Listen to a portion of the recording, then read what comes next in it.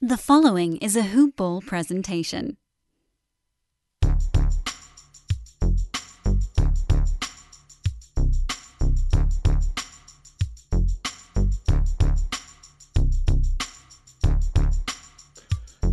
Hello, and welcome to the Hoop Ball DFS Today podcast. We are back.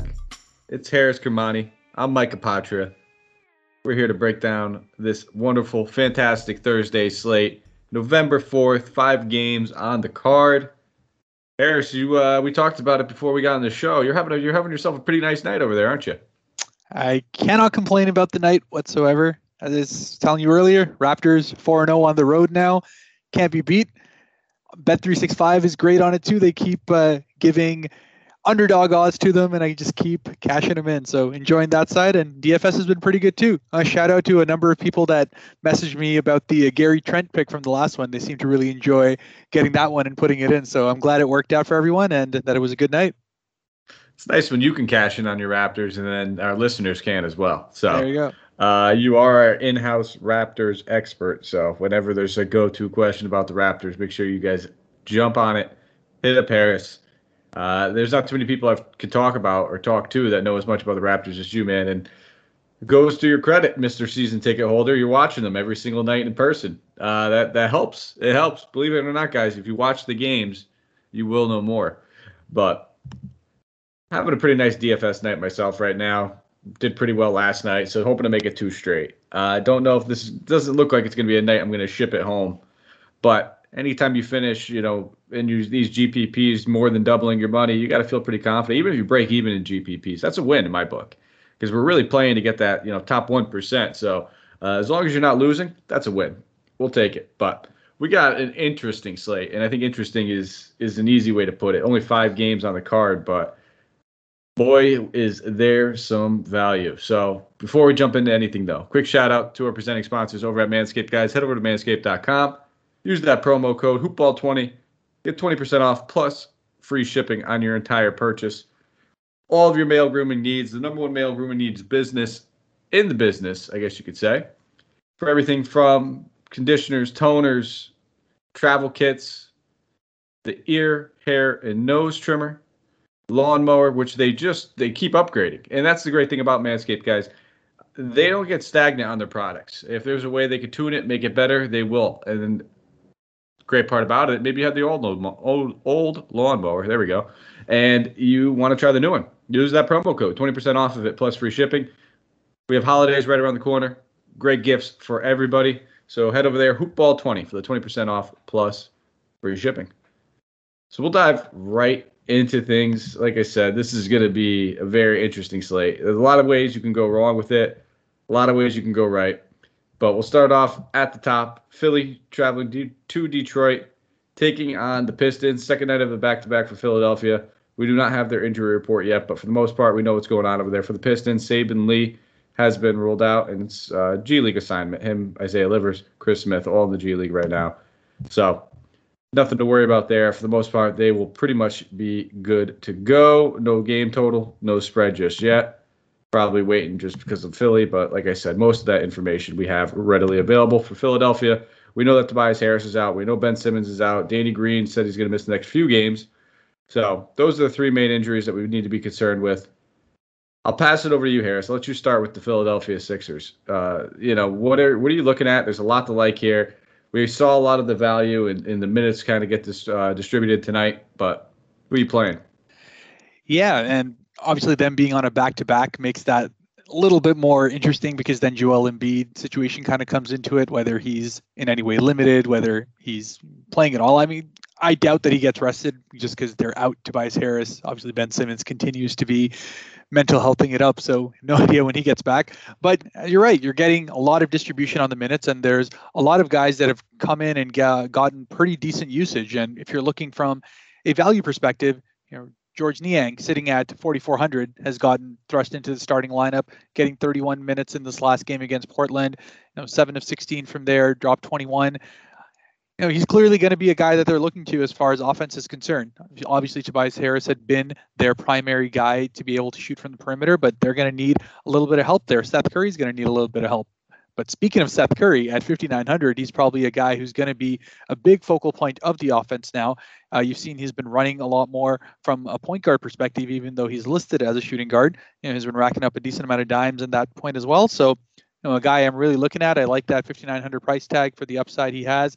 I do think this Philly-Detroit game, just because, Philly's coming out on a back-to-back, going to be a little bit tired, and it's not like Detroit is really going to run you out of the building. So I expect the game to be actually relatively tight going all the way through, especially because Detroit's playing at home. So, I'm happy to have a little bit more exposure. And then finally, my favorite value play, which I'm going to speak about a little bit later, is Matisse Thybulle. Just plain and simple, it's always been a situation of him getting minutes and him also getting a little bit more usage. His minutes have now kind of gotten pretty secure in that 30-minute area, which is great. But more so than that, he's getting more shots to kind of complement the fact that he's always going to get you steals and blocks. So at his bottom barrel price of 3,600, I think there's a lot of upside over there, and I'm going to be looking at him a lot to be able to fill out some of the studs that I'm hoping to fit in otherwise. Well said. Yeah, Thybulle, especially great play on FanDuel, where they reward a little bit more points for those steals and blocks. But 3,600, fantastic price tag. Niang actually, I believe, came off the bench, which doesn't really matter. We'd actually rather see that, in my opinion. He's getting that bench usage. Still played 31 minutes. They continue to start Korkmaz, and then they started Thybulle in place of Danny Green. But there's so many options on this team that we can play. So much value. Thybulle, Niang, both fantastic value plays, in my opinion. That's going to be the theme of the night, is the value. I really do like Joel Embiid, even though it's a back-to-back 10-5. He's one of my favorite plays on the slate. He should absolutely destroy in this matchup. Stewart hasn't really been able to do much of anything this season. Really struggling, showing that expanded role, and is not losing it anytime soon. But I can easily see him getting into foul trouble pretty early on this. And then if Olynyk comes in, he'll get bullied. They're going to need Joel Embiid out there. The Olynyk matchup, stretching him out, pulling him away from the paint. That's not going to take Embiid off the court. They're going to need him for every single minute in this one. He didn't put up a great fantasy game tonight, but it's bound to happen. 10-5, we're going to have plenty of money to spend. Normally, I would be shying away from that price tag a little bit, but the only question that's going to come into is, how many centers are you going to play? There's going to be a lot of value at the center position, and that's where I think Embiid might come in as a little contrarian, where if you choose to, only spend down at one center spot, you might get a lower ownership on Embiid as well. So I have interest in Embiid. I have interest in Korkmaz. Not as much as Niang and Thybulle, but all four of those guys very, very much in play for me. On to the Detroit side, and Seth Curry too. I'm not going to say he's a bad play. The way my builds have been looking so far, I just wasn't falling in that price range too much. But on Detroit, Cade Cunningham, man, 4K. It's a tempting price tag. It's another value option. One would imagine that this shot is going to fall eventually. He had no real restrictions in that last one. Even during the blowout, he played 29 minutes, took 14 shots, made 2, 0 of 9 from behind the line. I'm not afraid to go back to the well here. And there's one thing I love is when people do get scared, they check those box scores, and they're going to say, well, there's value all over the place. Why would I take a chance on him? You take a chance because he's the first overall pick, and he's taking 14 shots. It's that simple to me. Even if he shoots these at a 30 to 35% clip, which is still not great, he's going to return the value on it. He's a tall point guard, very lengthy point guard. The steals, the rebounds, those things are going to come to this kid. It's only been 2 games. So I don't mind going back to the well with Cade Cunningham, looking at him as a value play. Outside of him, I think this is a pretty good matchup for Saddiq Bey. He struggled with a shot in that last one as well, 2 of 13. But I can see him having one of those 7 to 8 rebound games, getting close to 20 actual points, lands in that 5,900 range, so it gets a little tough for me there. And then you could always love a little revenge if you want to look at the revenge with Jeremy Grant. But 68, I think I'd rather just try to find the extra couple bucks to get up to Horford, just model of sense and security with Horford. But Grant always has that upside. Showed it in that last one, put up 30 DK points in only 24 minutes. Like we said, we expect this one to stay close. And the last 2 games where he's played 35 minutes, he's put up at least 36 DK points. So I'll pass it over to you, Detroit, if there's anything else you want to add.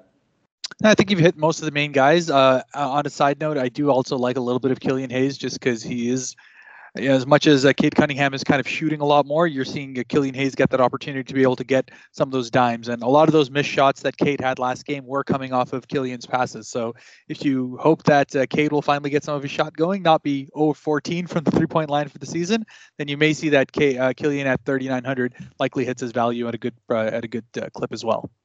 All right.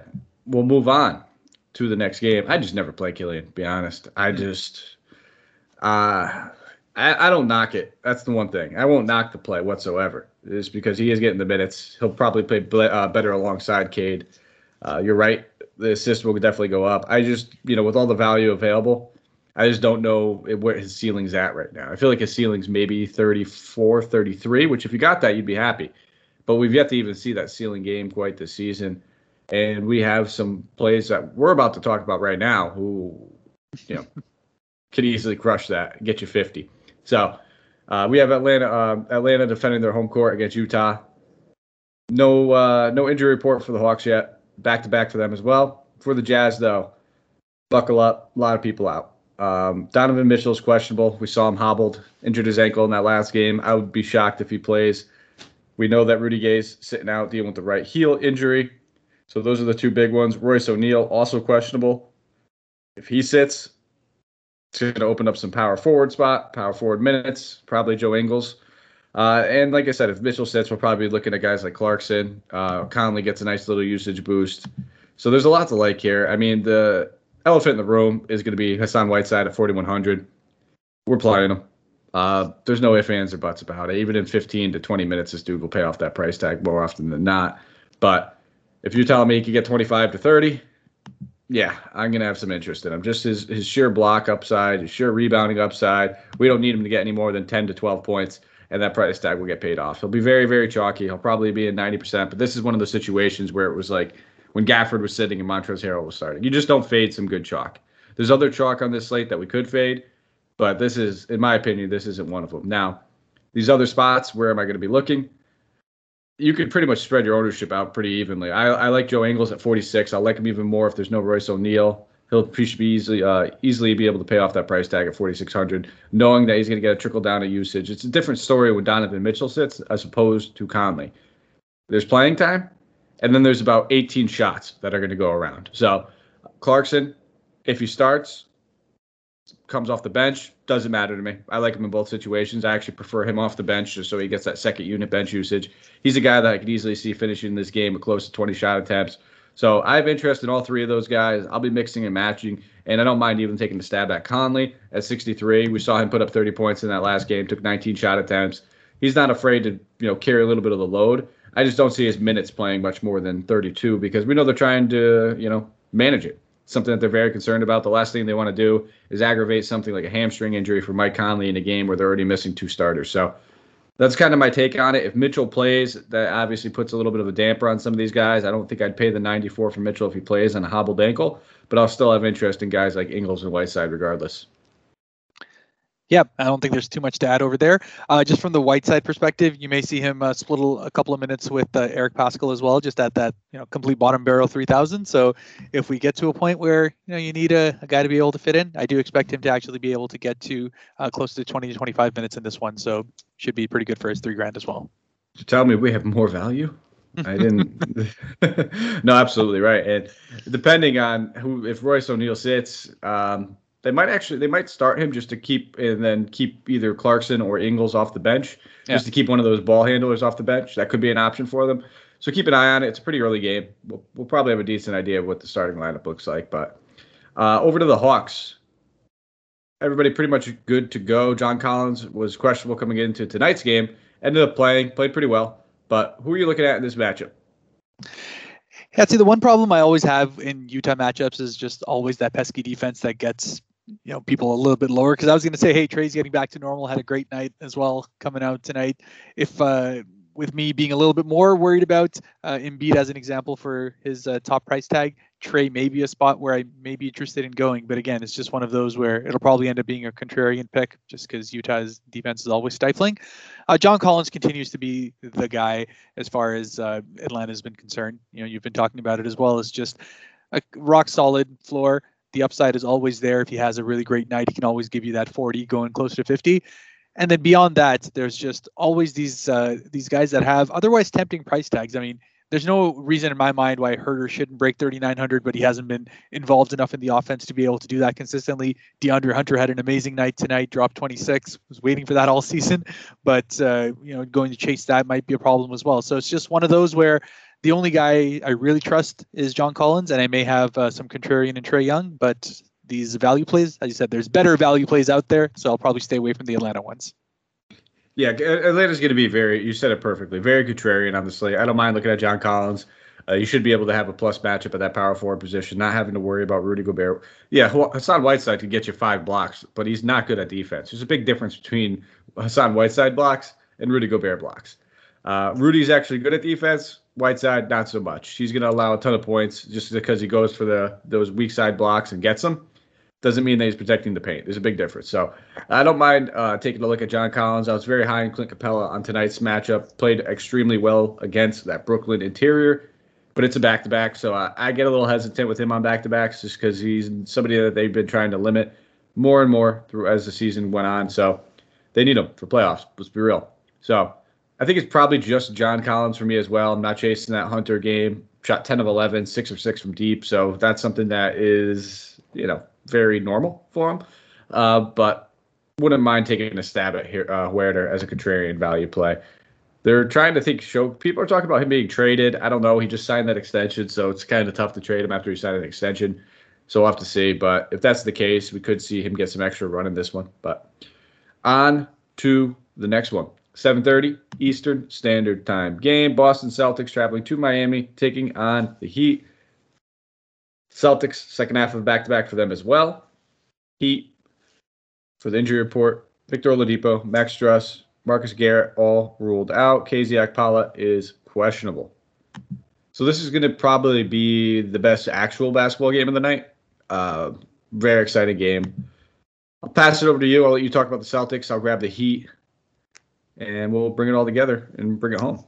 Yeah, I mean, you're probably right about it being the most exciting game, even though the spread kind of seems to indicate it may not be as much. I mean, they got the Heat as 8-point favorites on here, a 215 game, but I expect it'll be closer than that. I mean, Boston has been going through its own issues, players only meeting, all of that, but in between all of that, Al Horford continues to be that absolute rock that you can rely on night in, night out. As long as he's playing, he is never letting you down on the price tag. And until he gets to somewhere close to that 8,000 one, I'm willing to lock him in every night. So sitting in at 7,400 today, absolutely lock in there.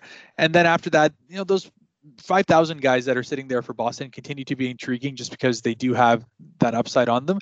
And if, Marcus Smart can get Tatum and Brown to pass a little bit more, as he's hoping to, we get a few more shots out of him at 5,500. He's always been a guy that I always have interest in just because if he has a big night from 3, because he's going to shoot anywhere between 5 to 6 every single night, the other stats will usually make it up. So he's a pretty decent play as far as point guard side is concerned. But really, Al Horford locks in, and everyone else is kind of a bit contrarian.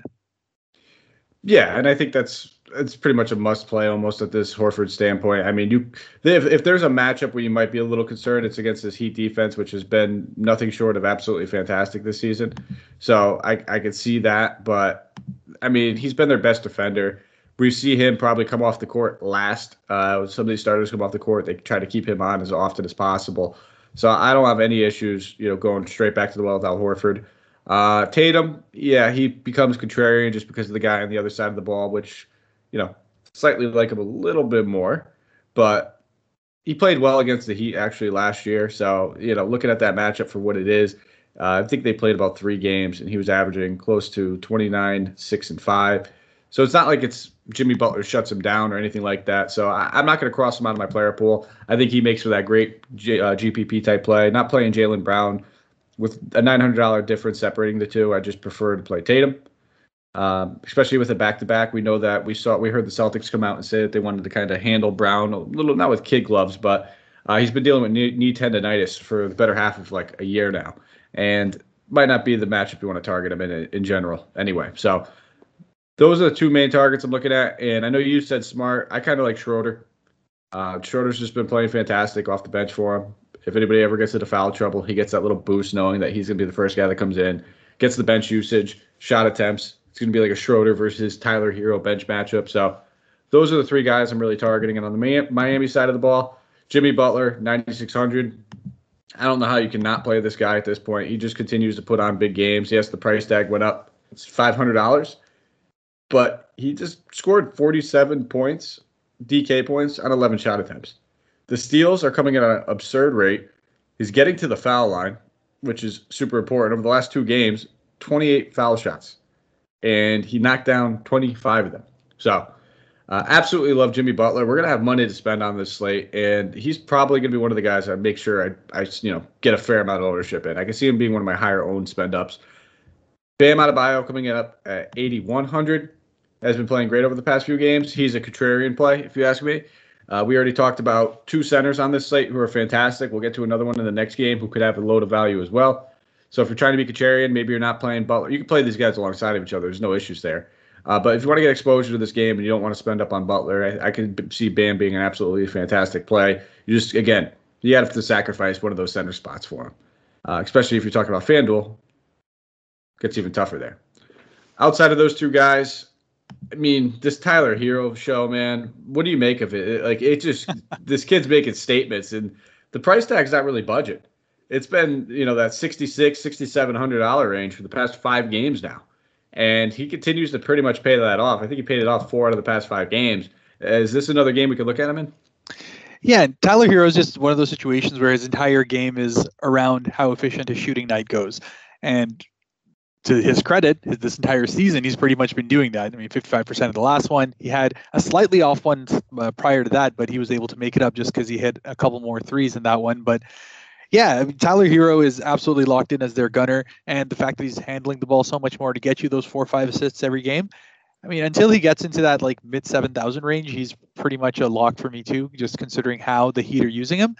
And you mentioned Bam, and I like Bam, especially more in the last couple of games, because it's where Kyle Lowry has finally been coming back into normal. Now, I'm not saying take Kyle Lowry at 7,700, but the idea being that with him being back and more involved with the offense, his assist rate and all of that is up. Most of those assists you're going to start to see are going to come to Bam when they start running that pick and roll, that pick and pop. Kyle Lowry made his money with that in Toronto all the way through, getting every big man to have career years because of that situation. So, as long as Kyle keeps playing as it is, Bam is going to be a great play night in, night out. He's going to start to get more efficient looks.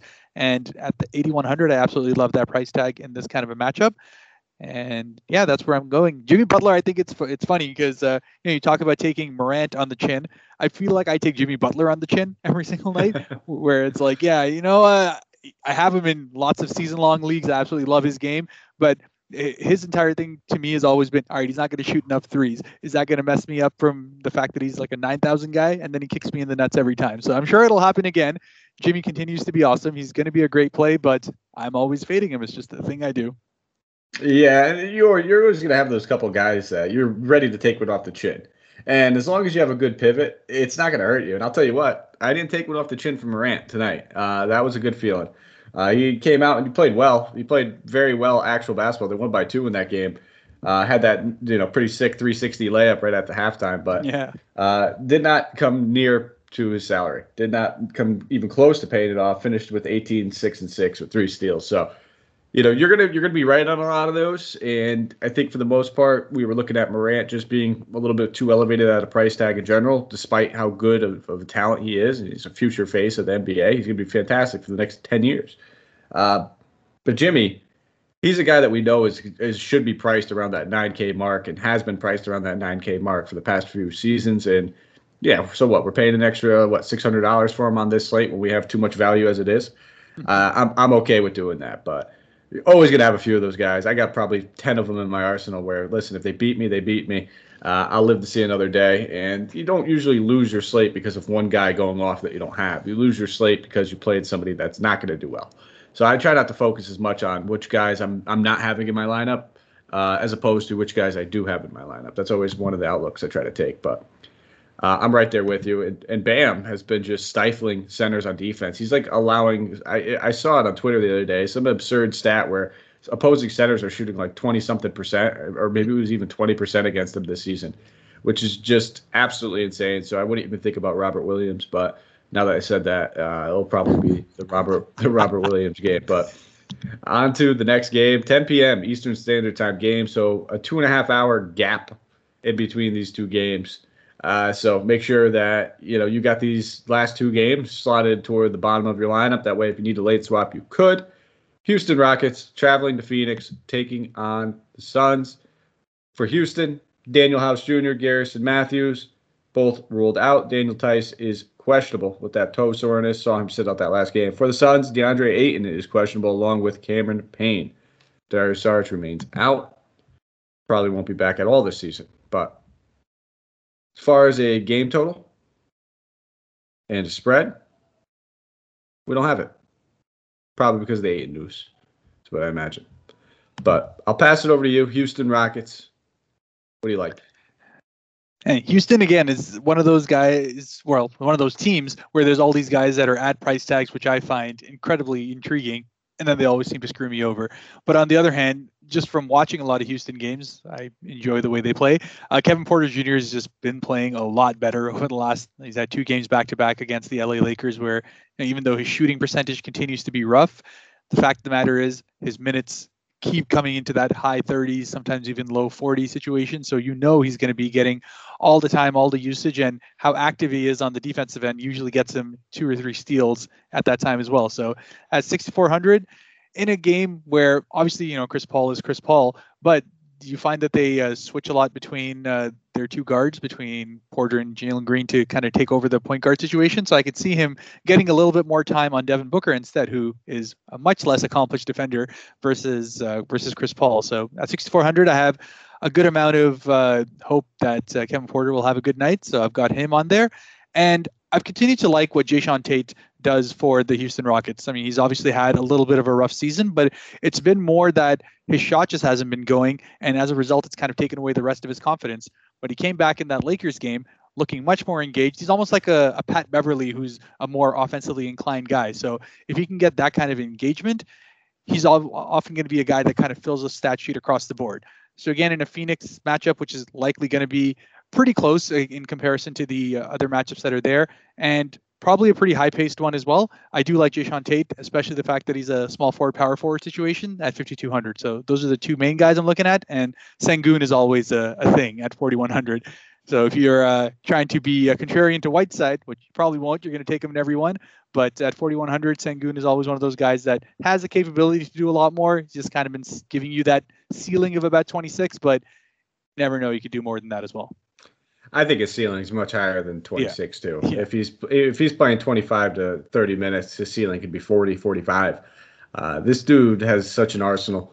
I think last game might have been one of his lowest steal games that he's had so far in the season, with only 1. And that's the caveat when a guy like that gets moved into the starting lineup. He probably won't have as many shot attempts and things like that as though when he's coming off the bench. But keep in mind what team they were going against. There's this guy named Anthony Davis that can sometimes put a damper on a lot of the things that you're expecting to go well for opposing Big Ben.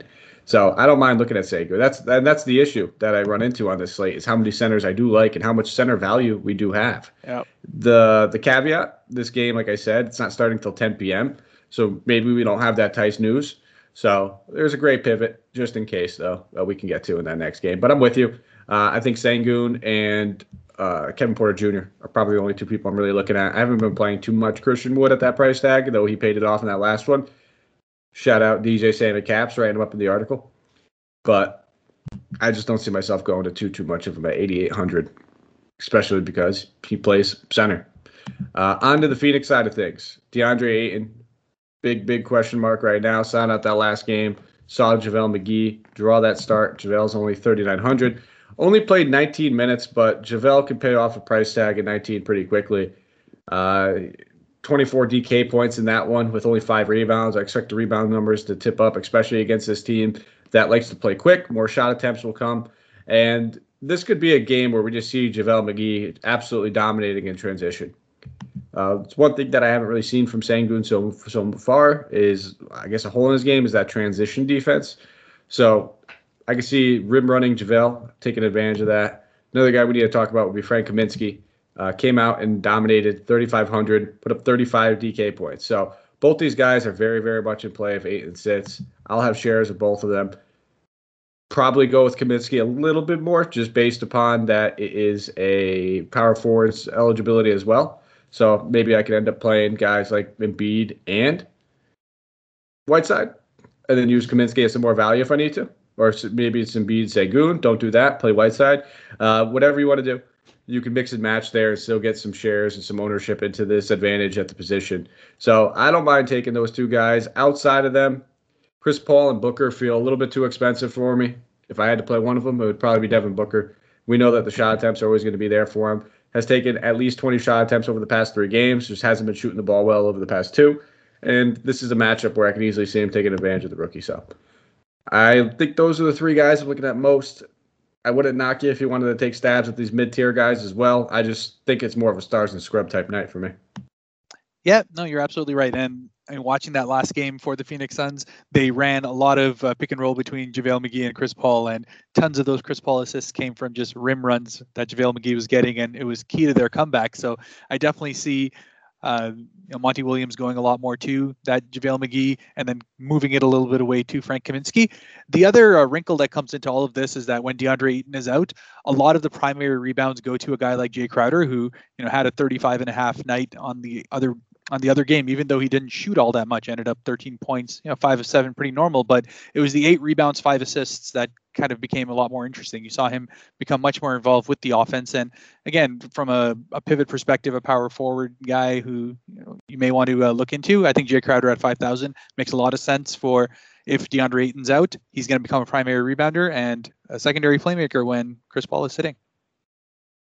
All right, final game of the night, 10:30 Eastern Standard Time. OKC Thunder traveling to LA, taking on the Lakers. For the Lakers, Trevor Ariza, Sekou, who's in the G League, Talen Horton-Tucker, all ruled out. Dwight Howard is questionable. Wayne Ellington, Anthony Davis, both probable. If you look, you'll see LeBron has that questionable tag, but he's not being listed on the injury report, so we can assume he is going to play. Actually, no, I didn't scroll down. He is listed, questionable still. I assume he's still going to play, though. He's played through that ankle soreness. Kendrick Nunn out as well with that bone bruise. For OKC, Luguentz Dort is questionable, so is Gabriel Deck. And that is all we need to be concerned with. So we'll have to monitor the LeBron news, but like I said, I'm assuming he's going to play. 217.5 game total. Lakers being favored by a whopping 13 points. So this is going to be a very contrarian game for me. This game stayed close enough in the last one for a lot of these guys to get the value.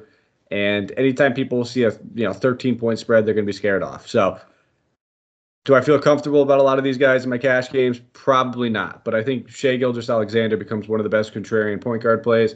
We've already talked about how much value at center, not as much at guard. We're going to have plenty of money to spend up at this guard position, and if you wanted to be contrarian with it, I think this is the way you do it, and it's get some Shai exposure, because if this game stays close, it's a near lock for 40-plus for him. Outside of him, only other guy I have any interest in, Giddey's price tag getting a little up there at 5,800, not the matchup I generally want to target him in. So I don't think I'll go there necessarily, and I haven't been finding myself at that price range so much. But I like Darius Bazley a little bit too. He had a great game against the Lakers last time they played, put up 40 DK points at 4,600. He's back in play for me, staying away from the center spot. If Dort happens to sit, Kenrich Williams might draw the start, 3,200. We'll have to keep an eye on that. I think he'd be another fantastic value play that we could look at. I mean, we've seen him do so many different things at that small forward spot where who really knows, because we could see Giddey will probably slide down to the 2. I mean, these guys are all playing like positionless basketball as it is. So it would probably either be Kenrich. I would love it for it to be Paku, but I would imagine it's going to be Kenrich that would draw the start if Dort sits. But what are you looking at for OKC? Yeah, and obviously Gilgeous-Alexander continues to be a guy you can rely on as long as the game stays close. But I'm a lot higher on Josh Giddey than you are in this, and the fact that he has that small forward eligibility makes him even more interesting to me.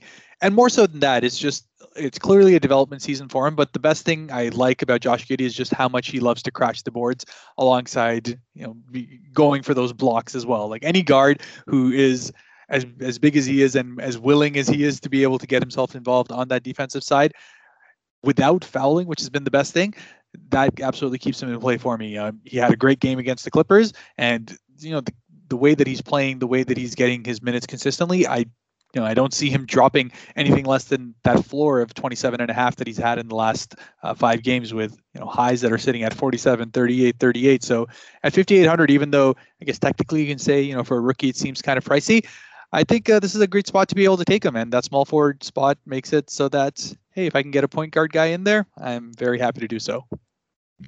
Now, do you think the LeBron factor has anything to do with this game, though, with Giddey? Because LeBron didn't, I don't believe, maybe I'm wrong, let me double check this. I don't think he played in that game.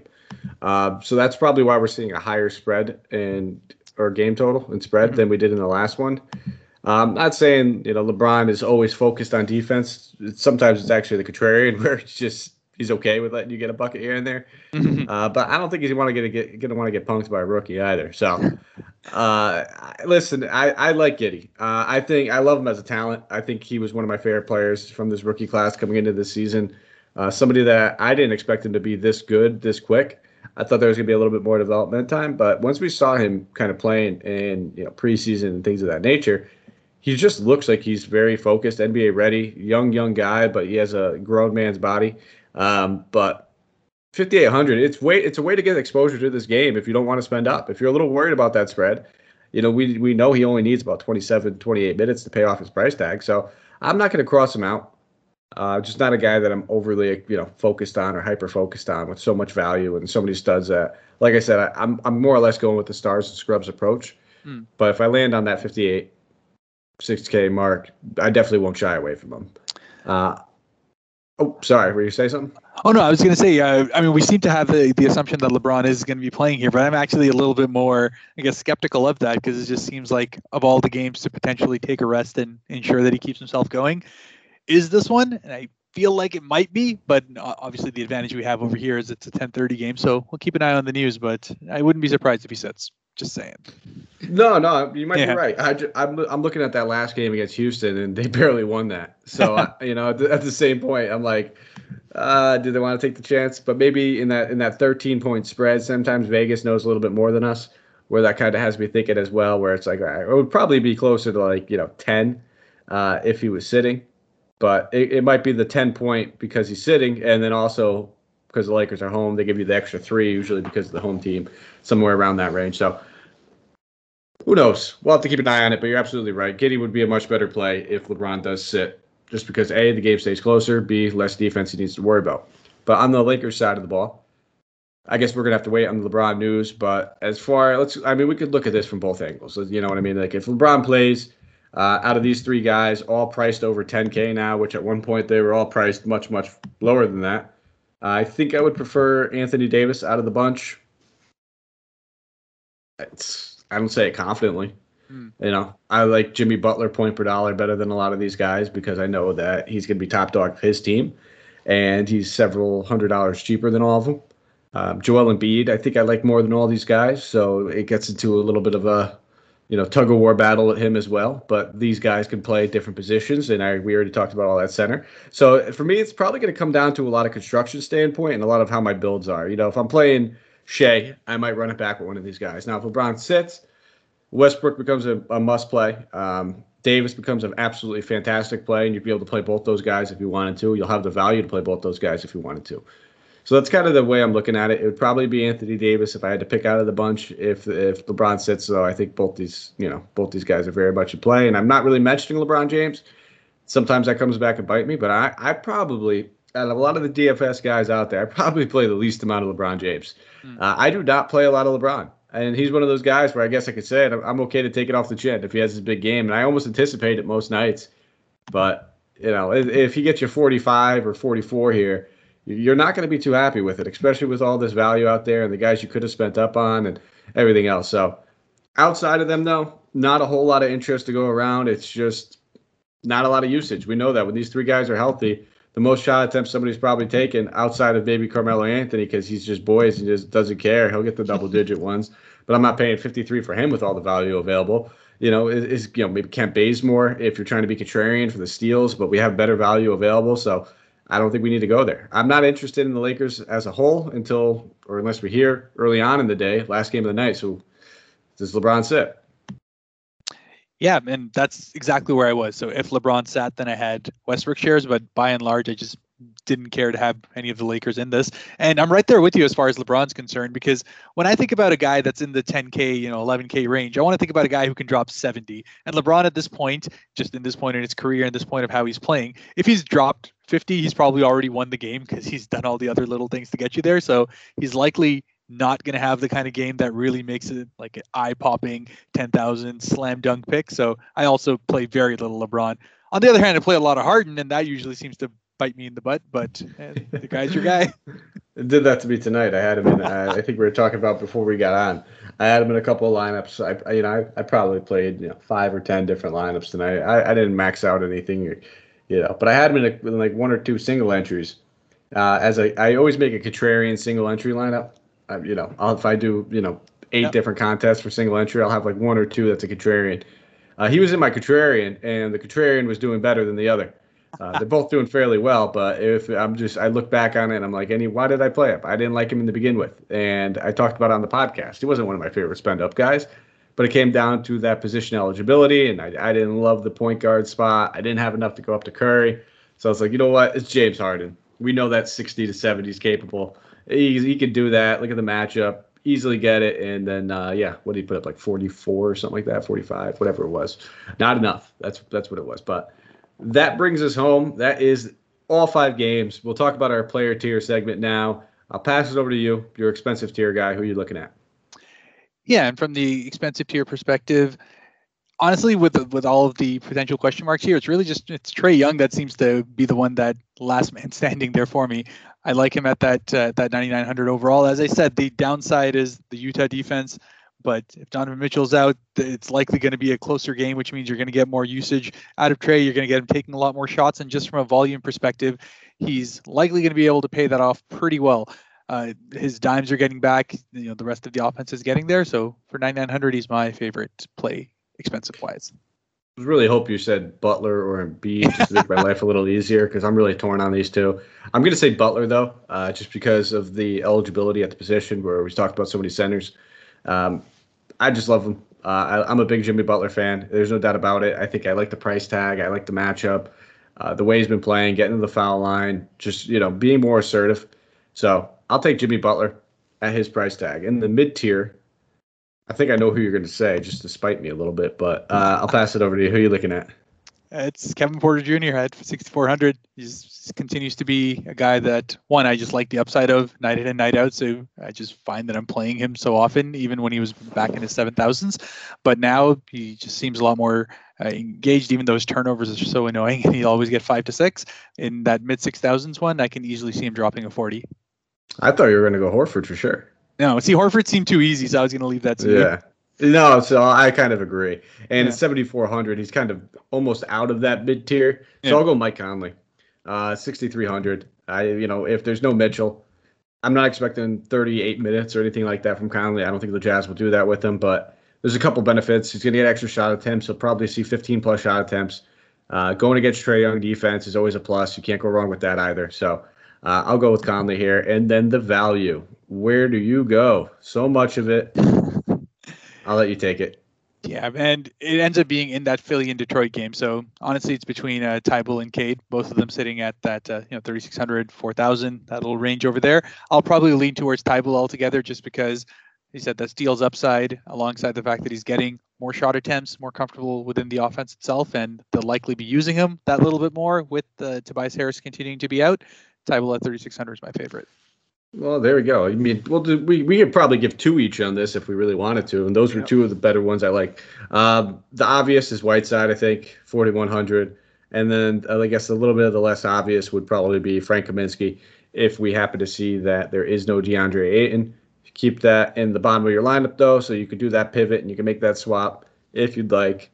So there it is. That's all we got for you guys. So fun show, man. Always love having you on. Love doing these podcasts with you. Full of information, full of good plays.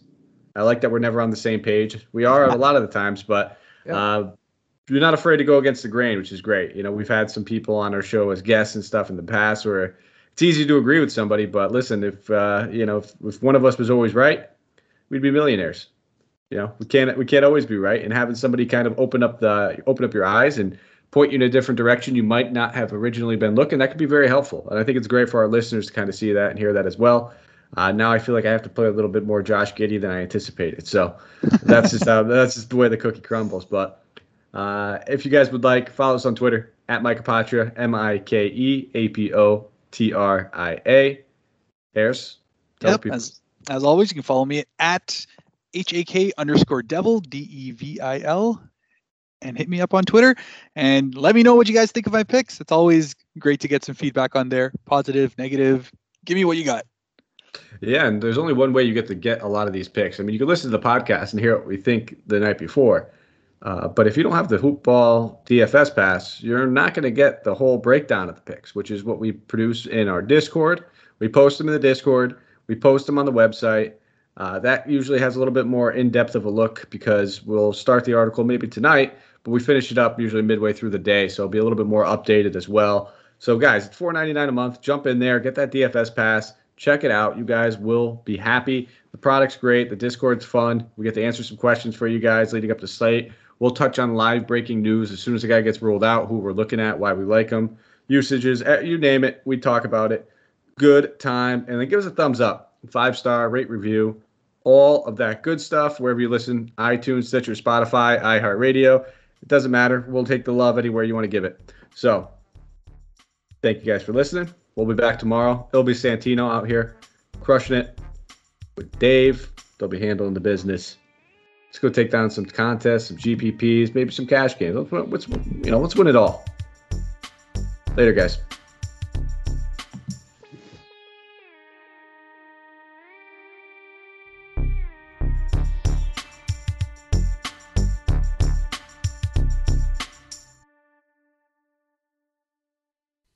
This has been a Hoop Ball presentation.